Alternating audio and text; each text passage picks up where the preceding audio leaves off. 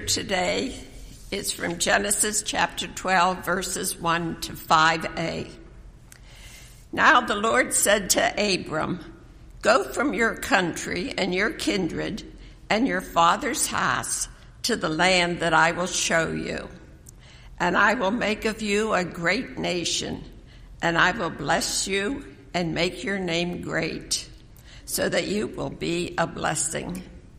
I will bless those who bless you, and him who dishonors you I will curse, and in you all the families of the earth shall be blessed."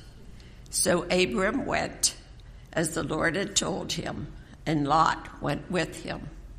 Abram was 75 years old when he departed from Haran, and Abram took Sarai, his wife, and Lot, his brother's son, and all their possessions that they had gathered, and the people that they had acquired in Haran, and they set out to go to the land of Canaan.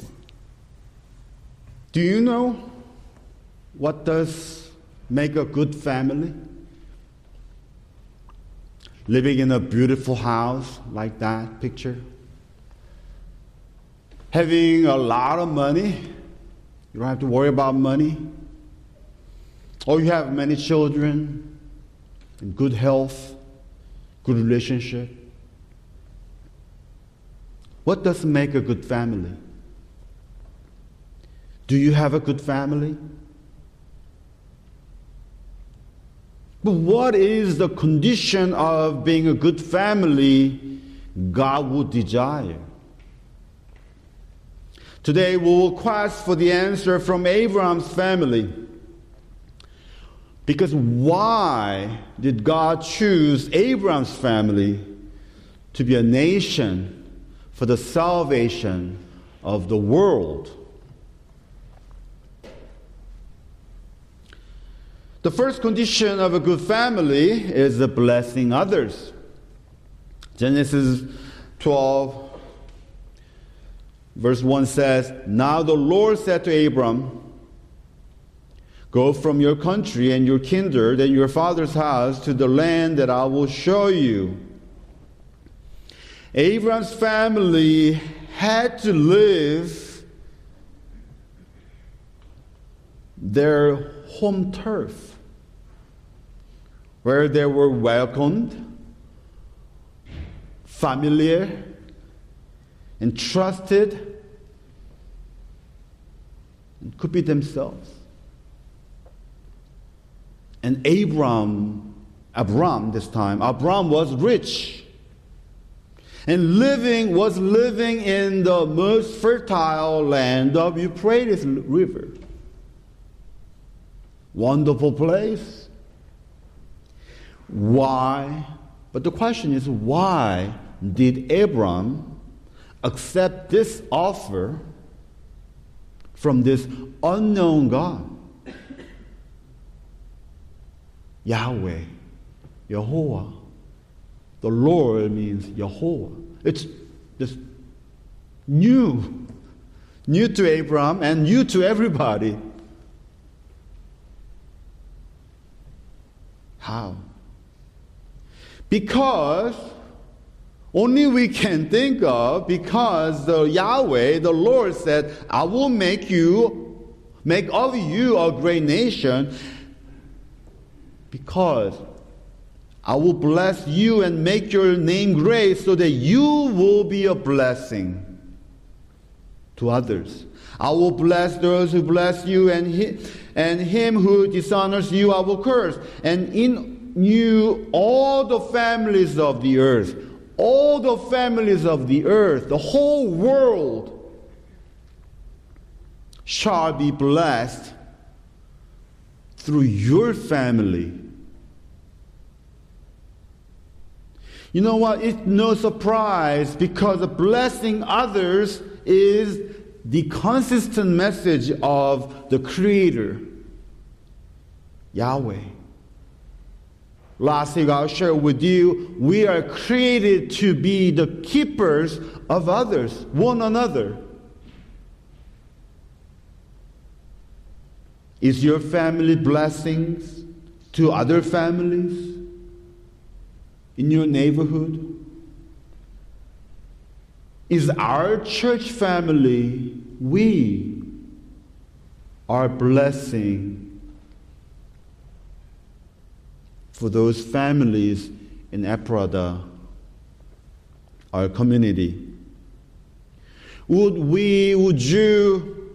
I leave our home, your home, my home, where our confidence is, where the safety is, where the security is, to be blessing to others? Or we will just stay at our home?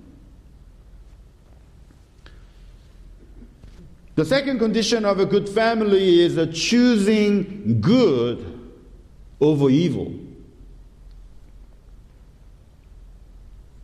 When Abram faced the challenge between his servant and his nephew Lot's servants over the pasture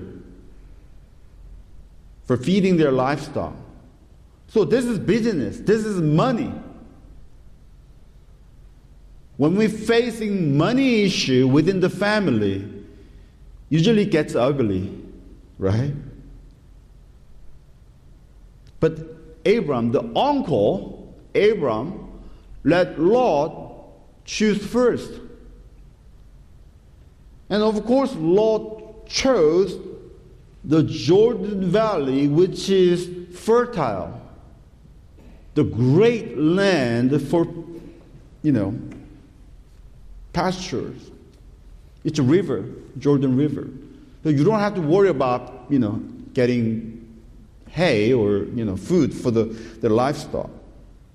But the Bible says there was Sodom, the sin city. Sodom is in Jordan Valley. But Abram had to choose the other side, the Canaan, the harsh land, depending on the rain for the pasture.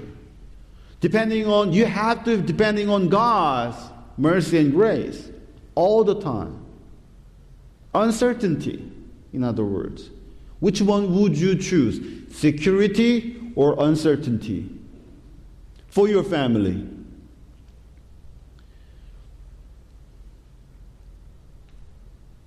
But the question is,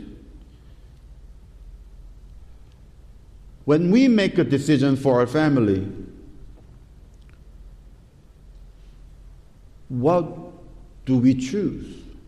Safety or risk? Well-being or hardship? Of course, we will choose safety, security, prosperity, well-being, no hardship, no risk, right? For our family, for your family. But let's remember whether we are choosing good or evil. Prosperity without God is curse. But hardship with God is a blessing. Right?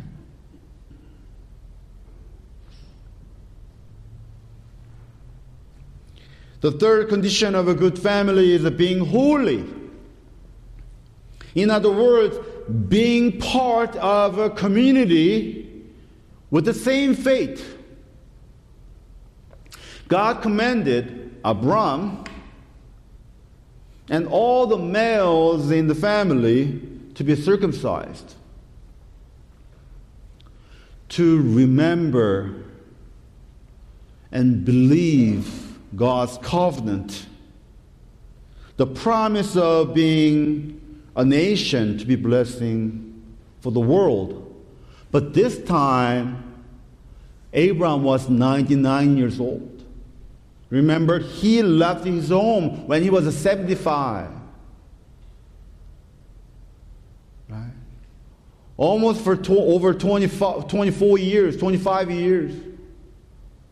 And all of a sudden, Abraham was childless, except Ishmael through his servant.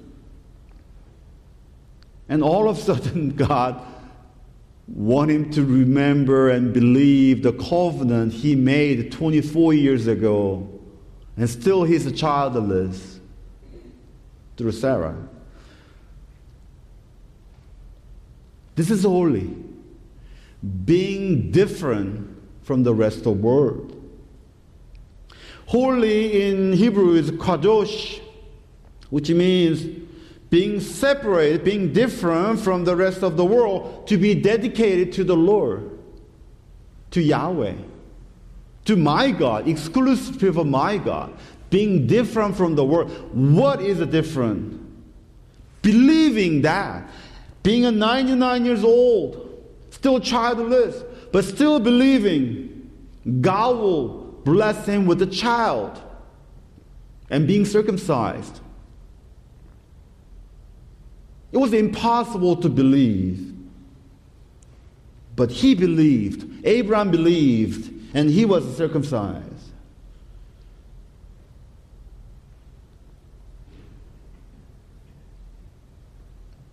So being holy means being different from the world. If we believe something believable, or all the world will believe, we are not different. We are the same, right?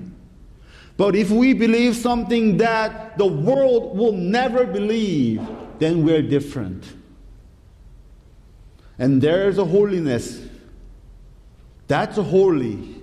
That is a sign of joining the community of same faith God desires.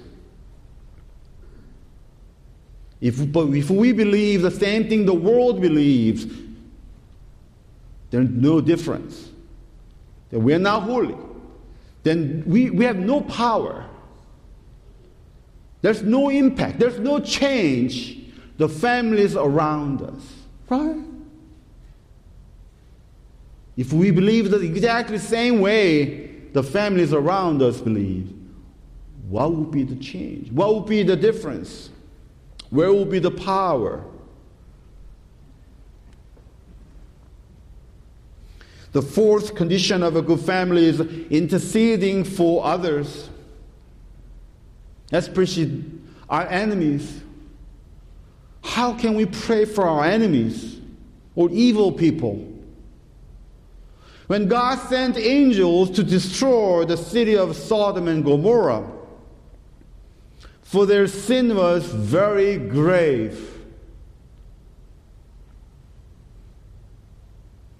But Abram stood before the angel, before the Lord, to stop him, and said, "Will you indeed sweep away the righteous with the wicked?" Abraham tried to intercede between God and the sinful people.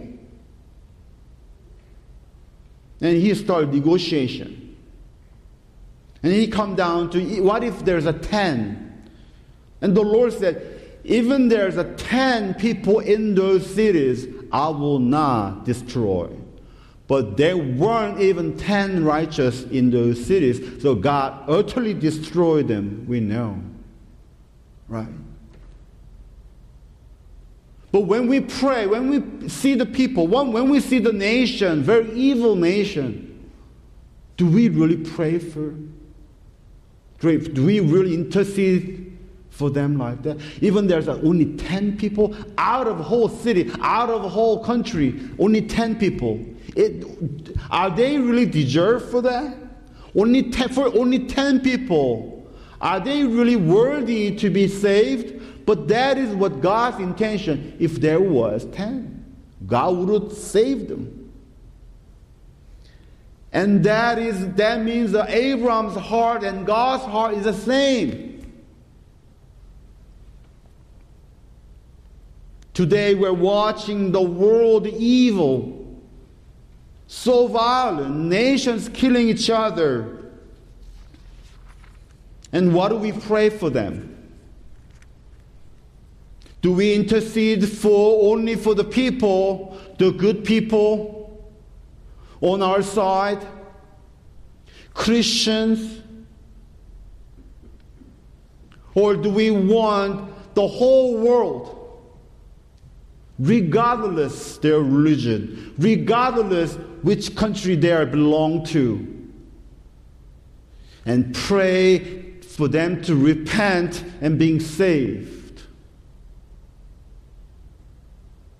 I mean, we don't have to go that far. Do we intercede for the outcast? The people, the society, our society despise problems of our society. Do we intercede for them?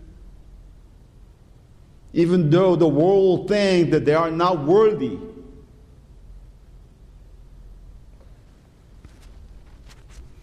The fifth condition of a good family is a reconciling within family, actually. Within family. The family may dispute. We can fight, but we must reconcile. When Abraham was 85 years old, Sarah, the wife, wanted to have a child through her Egyptian servant Hagar. So Hagar, I don't know, Hagar, as a slave, she had a choice or not. But anyway, Hagar gave birth a son to their master, Ishmael. Then, 15 years later, Sarah gave a birth when she was 90 years old. Isaac was born. Of course, so Sarah wanted to cast Hagar and Ishmael out of the family. And the Lord said to Abraham, do as Sarah asked. So many people misunderstand God. We think God chose Isaac to be the inheritor of Abraham's family because salvation is through this homogeneous pedigree.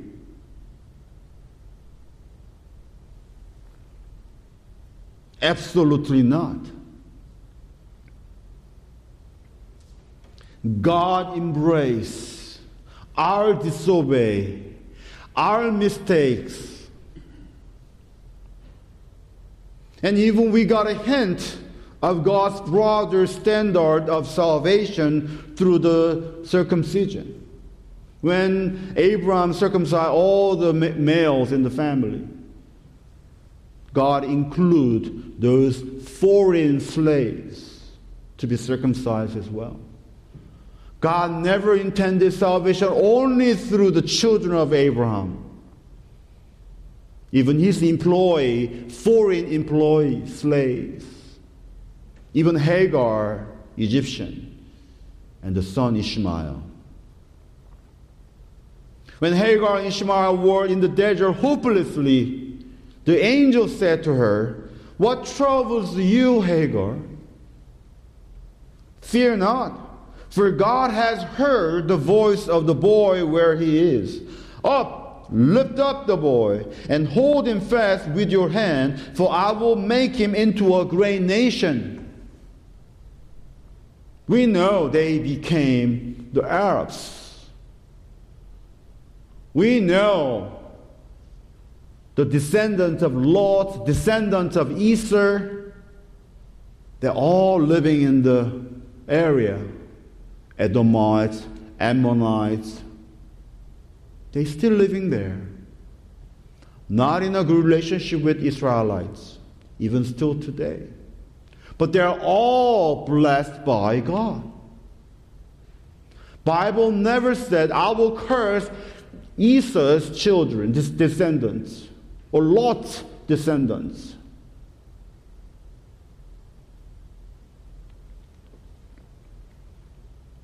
What if Abraham and Sarah embraced Hagar and Ishmael as being inclusive, as my family? You guys are my family.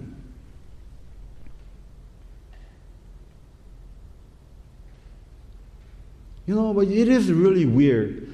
Abraham had 6 more children through other servants later. They stayed at home.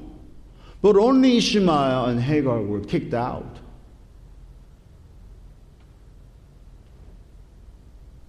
What if Abraham and Sarah embraced them? Would their history have been the same? What if we embrace our own mistakes and others' mistakes and reconcile? Would our family, would our society, our nation be the same as? The last condition of a good family is worshiping God alone. God tested. It was a final test. God tested Abraham by sacrificing his son Isaac as a burnt offering. It's horrifying. How on earth sacrificing human as a burnt offering? But it was common in the region at that time. It was common. For even good harvest, they sacrificed a human being. Common. But this God, the God of Abraham, Yahweh, who is the creator of life, regarded the killing life as the worst sin ever. Only the penalty of a killing is killing the death. But then why this God, Yahweh, commanded Abraham to sacrifice Isaac?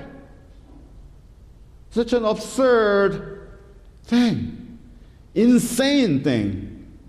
Because to remind Abraham the life is from God and life is his.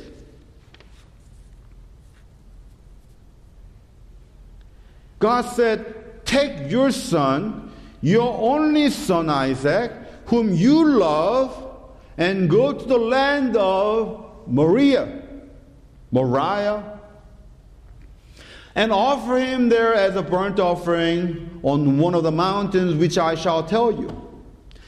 You know what? God intentionally repeated 3 times, who is Isaac to Abraham?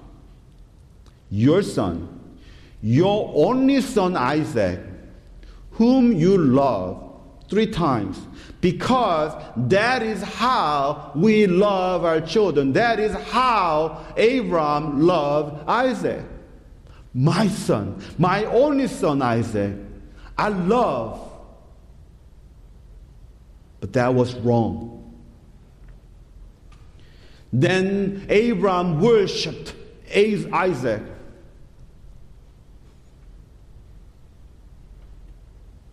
Because Abraham thought Isaac is his. But God wants us to worship God alone, to love our children. Because they are God's and precious to God. Only one to God. And God loves our children more than we love our children. So God tried to teach Abraham, this is how you should love Isaac. As I love, as God would love, in the fear of God, we should love our children. Not as your property, not as your possession.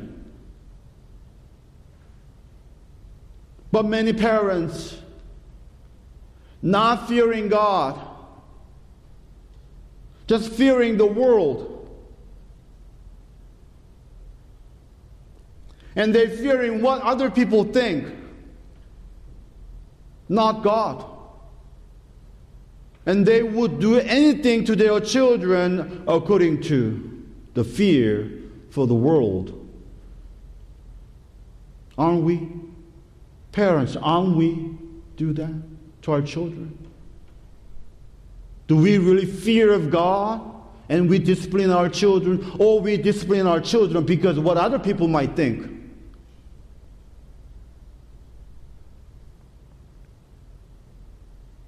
So God said, do not lay your hands on the boy or do anything to him.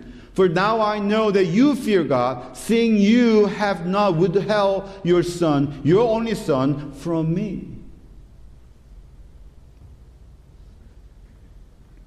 Do you, your family, worship God alone? Or do we worship what we think we owned? Family of God, it was not a coincidence that God took them to the land of Moriah. On the rock, Abraham tried to sacrifice Isaac. Jerusalem temple was built. Later, the Son of God, Jesus Christ, was crucified on the mountain, in the land of Moriah. It is coincidence? No. God, our Heavenly Father, who stopped Abraham to sacrifice his son, he sacrificed his own son to save us. We cannot save the world, but God can. When we consider the world as God's loved the world, God can. Because God so loved the world, God sent his son, only son, whom he loved, and was killed.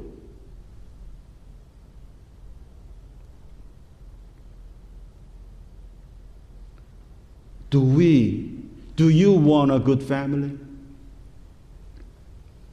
Do we want to be a good family of Ephrata, our community? And do we want a good family of our world on this planet? Then let's leave our home turf and go to where God tells us, the new and strange, uncertain, the land. And let's be holy by being different from the world. When the rest of the world don't believe, let's believe that what God directs us. And intercede for others, even they are our enemies.